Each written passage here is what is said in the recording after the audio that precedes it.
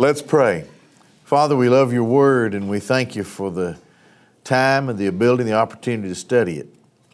Help us to grow in grace and in the knowledge of our Lord Jesus Christ as we look at every scripture we study. In Jesus' name, amen. Okay, we're going to look at the first 9 verses of Exodus 4 tonight.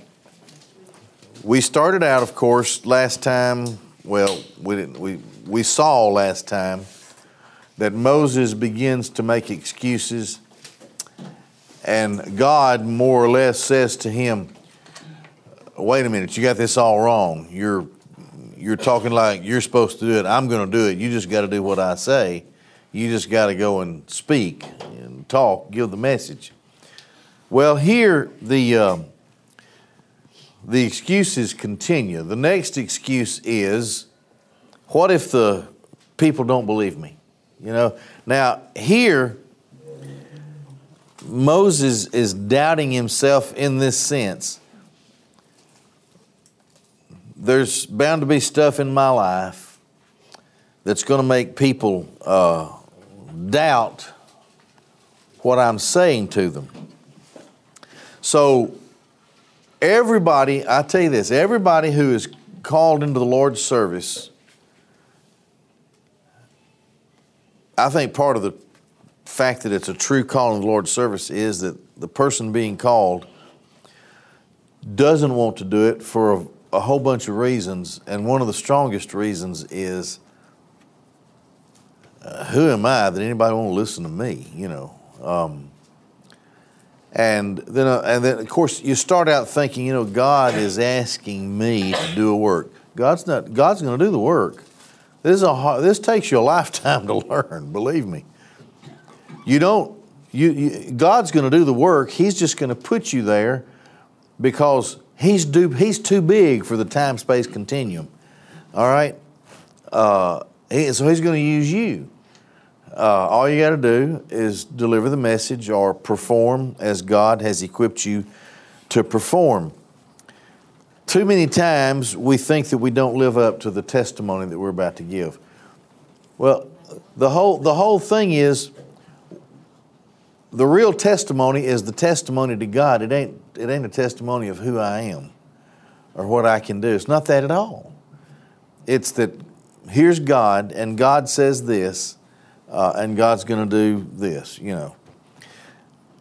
So he says, you know, who am I? Then are the people going to believe me? Are they really going to believe me? Now let's pick it up there, and let's see, this will be in verse 1.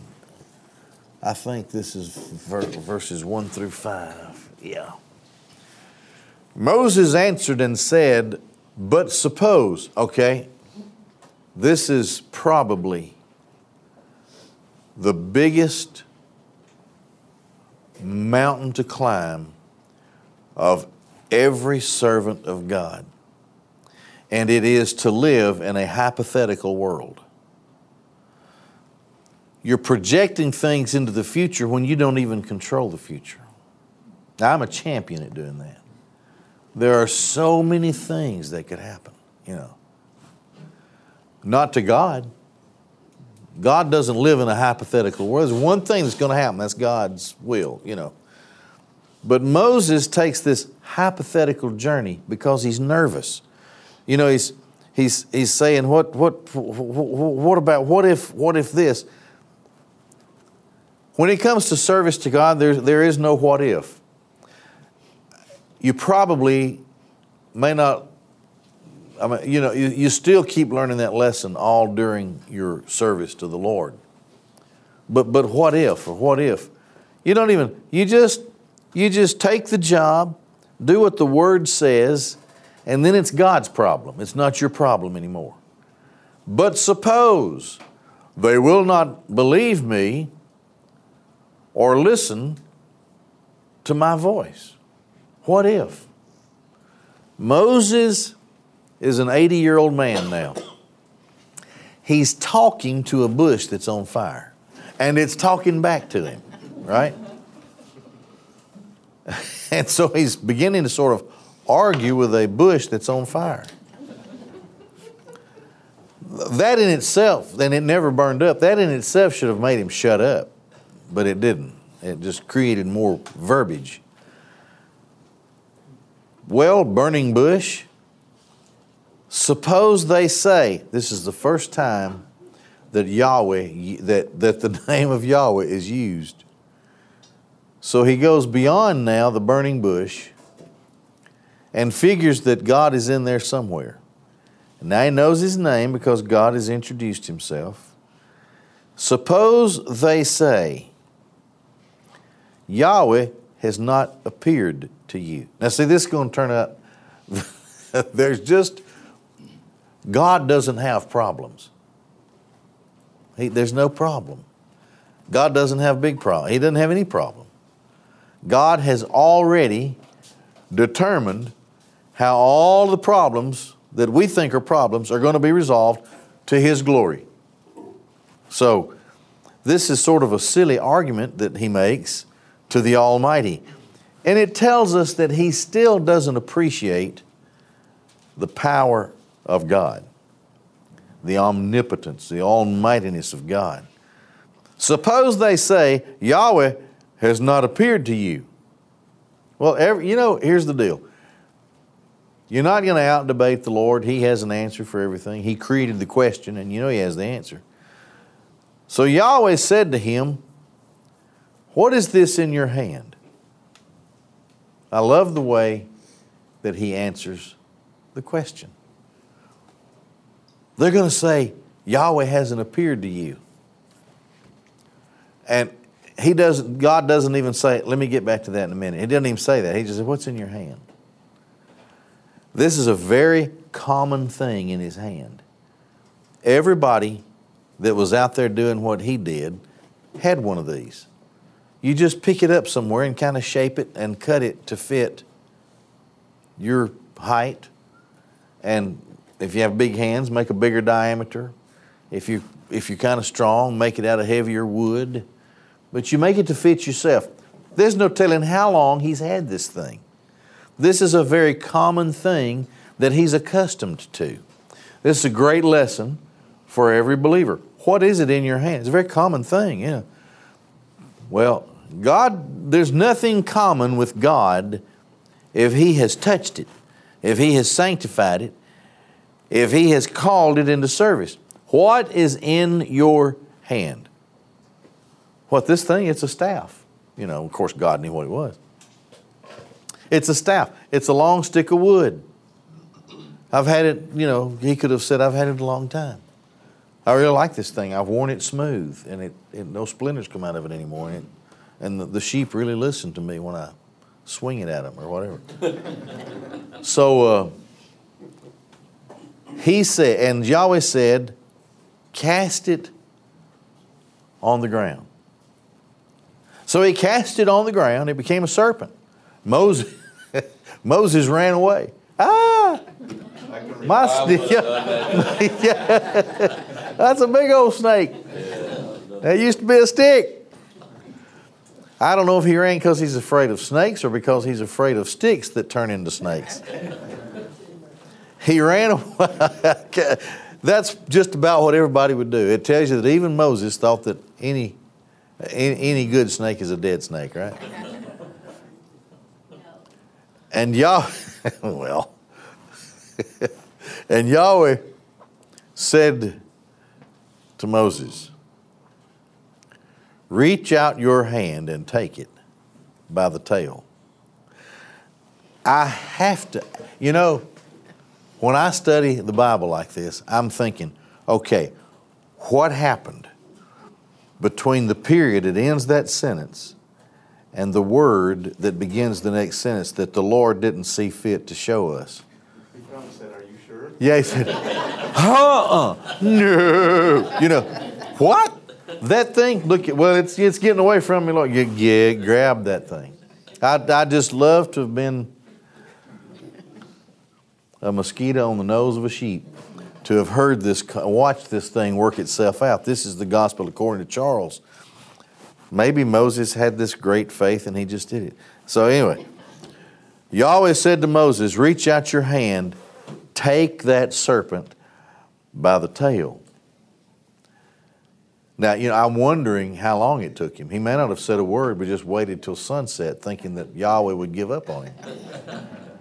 There's something else in that. If you're going to catch a snake, you do not take it by the tail. Because it will strike you. Take its head. Tail. Just say. So the Lord gave him a new lesson in snake handling, right? Reach out your hand. Yeah, you're right. This would have been it's one thing to grab a snake. It's another thing to just grab it by the tail. I'm going to say that most snakes would be irritated if you grabbed them by the tail. And it had been a piece of wood. Yeah, I was happy as a piece of wood. You did this, but now leave me alone. You threw me on the ground. So, reach out your hand and take it by the tail. And he reached out his hand and caught it. And it became a staff in his hand. Now back to quoting Yahweh. That they may believe Yahweh, God of their fathers, the God of Abraham, the God of Isaac, the God of Jacob, has appeared to you. Now here's what the Lord is saying to Moses. Moses, you always have that thing in your hand, that staff. You'll have it in your hand when you go back to Egypt. If somebody says, I don't think Yahweh appeared to you, you have proof number one, sign number one, the stick that's in your hand. All you'll have to do, henceforth and hitherto, throw that thing down. I don't believe he appeared to you. Watch this. Boom. Tell that to my snake. He said, oh. Then he could pick it back up and it's a stick again. So that's the first thing that God gives him. It's interesting. See, you're not going to outmaneuver God when you're part of the plan. It's just not going to happen. You're not going to have a better plan or another plan than what God has. God has declared, you're going to go and do this, you're going to speak to him. And there's nothing that he can say, there's nothing that he can do that will get him out of it. Okay? So then let's look at the next few verses here. And Yahweh furthermore said to him, so the Lord's not going to leave it there. He's going to give him a second thing he can do. Now here it goes. Now put your hand in your bosom. He put his hand in his bosom. And when he took it out, then behold, his hand was leprous like snow. So he undoes his robe and reaches down in there and touches his chest and brings it back out, and he has leprosy on his hand. And I'm thinking, he's probably thinking, I could have gone and lived in the wrong section of Cairo and gotten leprosy, So, how many, by this time, Moses' brain is a question mark. What? I have leprosy. Drew it out of his bosom. Leprous like snow. But the Lord ain't going to leave it there. He said, put your hand again in your bosom. I guess he thought, what could be worse than having leprosy? So he put his hand again in his bosom and drew it out of his bosom. And behold, it was restored like his flesh. And Yahweh says, and it will be, if they do not believe you nor heed the message of the first sign, that they may believe the message of the latter sign. So he throws his stick down, becomes a snake, picks it back up, it's a stick again. And then there's, that other percentage there that says, I don't know about that. Okay, this and then leprosy. Come here and let me shake your hand, So this is the second thing he can do. You didn't believe that. Okay. comes up with leprosy. Now, let me say this. It's written in Egyptian history that the Egyptians and their culture would have spilled over some into the mindset, in some ways, of the Israelites, the Hebrews. It was their belief that certain gods could have power over certain diseases. And so, with a very terrible disease, they would seek a particular god, making a particular sacrifice. This would have been very significant, not just to the Hebrews, but to any Egyptians that were around. At that point in time, as it was in the days of Jesus, leprosy was a dreaded disease. There was nothing you could do except to watch your fingers and then your hands and all just fall off, turn to nothing, oozing away until within a few months or maybe a couple of years, you're dead. It gets to you, and there's nothing that anybody can do, and nobody's to touch you. You're unclean. This would have been a most horrible thing. So the snake, of course, I won't get into that right now, but the snake was a symbol of a god in Egypt, and now an even greater sign that with such a dreaded and deadly disease, a god has to be approached, and you have to please him with sacrifices and other things. And if he is pleased, maybe the disease will be healed. Just an instant thing. Instantly leprosy, instantly cleansed and healed.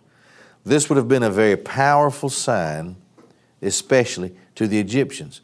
Now Moses carries that with him all the time. The stick, and then the leprosy thing where he can show leprosy and make it clean again because of the power of God.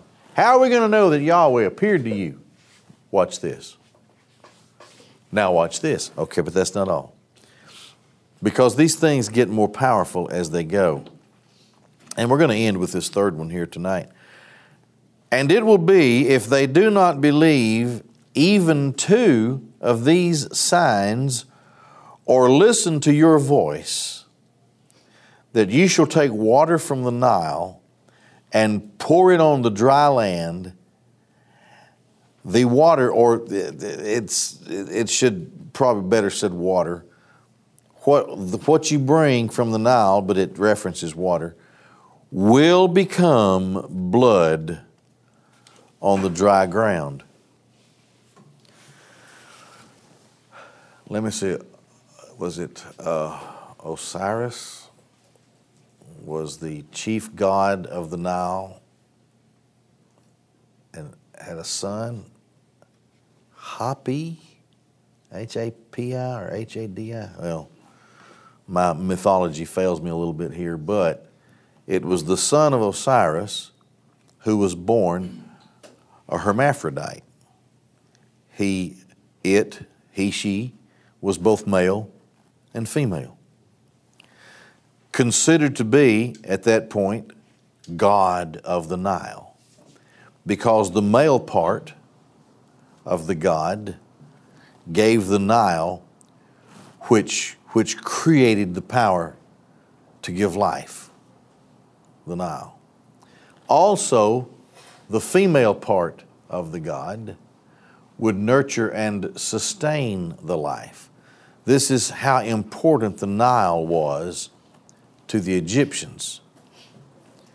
Now, suppose somebody could take water right out of the Nile, pour it on dry ground, and the water turns to blood. This would mean that this God has the power of life and death over Egypt. That's what it would have meant. The life of Egypt was the Nile River. I saw a documentary some time back on how the archaeologists have shown that the topography of Egypt, especially the area around where the pyramids were and out from there, is so different from what it was 3,000-4,000 years ago, because it was very sandy, it was very wet, the flood waters would swell, and then when it would recede a little bit, the area was so fertile and they could just grow food all the time because of the way that the Nile would swell and shrink. It would give life and then it would sustain life. And so they worshiped the god of the Nile. And it's generally agreed among historians that the Nile and the characteristics of the Nile in the day of Egypt's power is what made the Egyptian civilization such a powerful civilization. They knew how to handle the way the Nile would behave over time. And of course, they worshiped the god of the Nile. Now, if somebody comes in and demonstrates that he has power in the name of his God, he has power over the Nile to take the water and turn it into blood, then they would recognize that that God would have power of life and death over Egypt. Now that's, what is that, the first plague? Change the Nile River into blood. And it's going to take more than that as we get along, as you well know. But this is primarily a demonstration for the Hebrews. If they don't believe even these two signs or listen to your voice, go take some water from the Nile. Well, even the Hebrews at that point in time would have been dependent on the water that came from the Nile. And reveal to them that the power of Yahweh is such that He has absolute power over life, over entire civilizations. If God, in the name of God, He changes the water into blood just by pouring some on dry land, if He chose to change that whole hydrological system, that whole area would die. As a matter of fact, part of the documentary that I saw showed why the Egyptian civilization began to disappear. Because over a period of several hundred years, and there were reasons for why the atmosphere changed and the soil changed and other things changed, and the Nile, through natural processes, began to change its direction a little bit and its flow a little bit.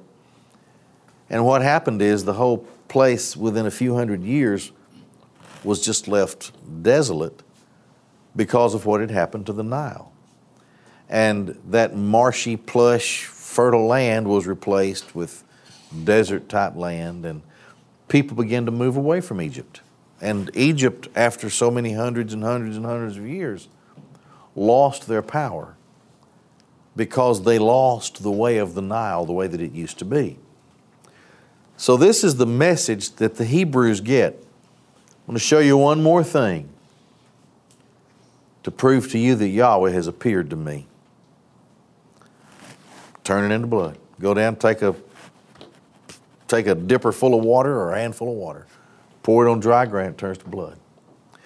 This means that the God who had appeared to Moses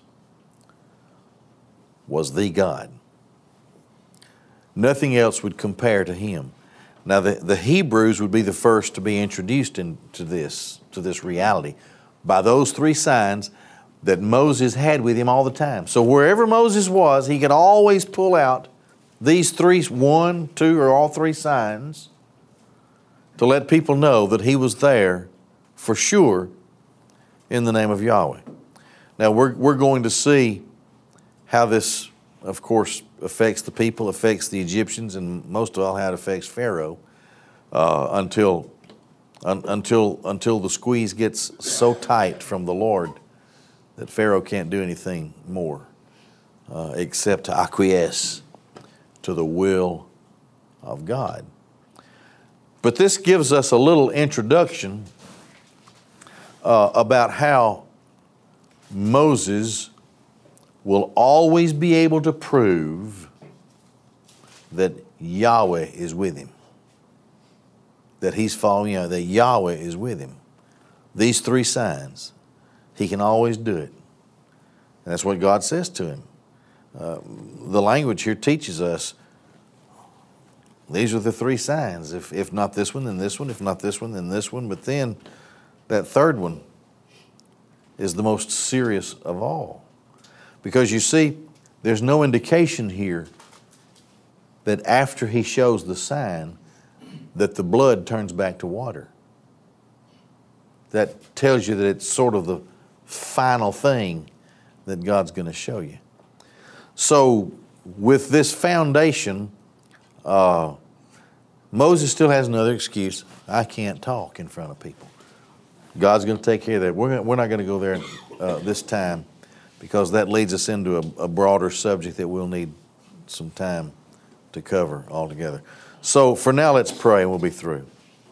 Father God in heaven, we marvel at how you have worked in the lives of those whom you've called into your service. Of course, you're never wrong when you equip people and send them out. We thank you that you are a mighty God, that you are indeed carrying us to eternal life, to a new heaven and a new earth, that you are infallibly guiding us into the glorious and wonderful life that we shall always enjoy in your presence. And we marvel at how you've demonstrated that all the way through the Scriptures. So, Lord, we just pray that our faith will grow and grow and grow as we study the Scriptures and seek to know more about you. In Jesus' name, amen.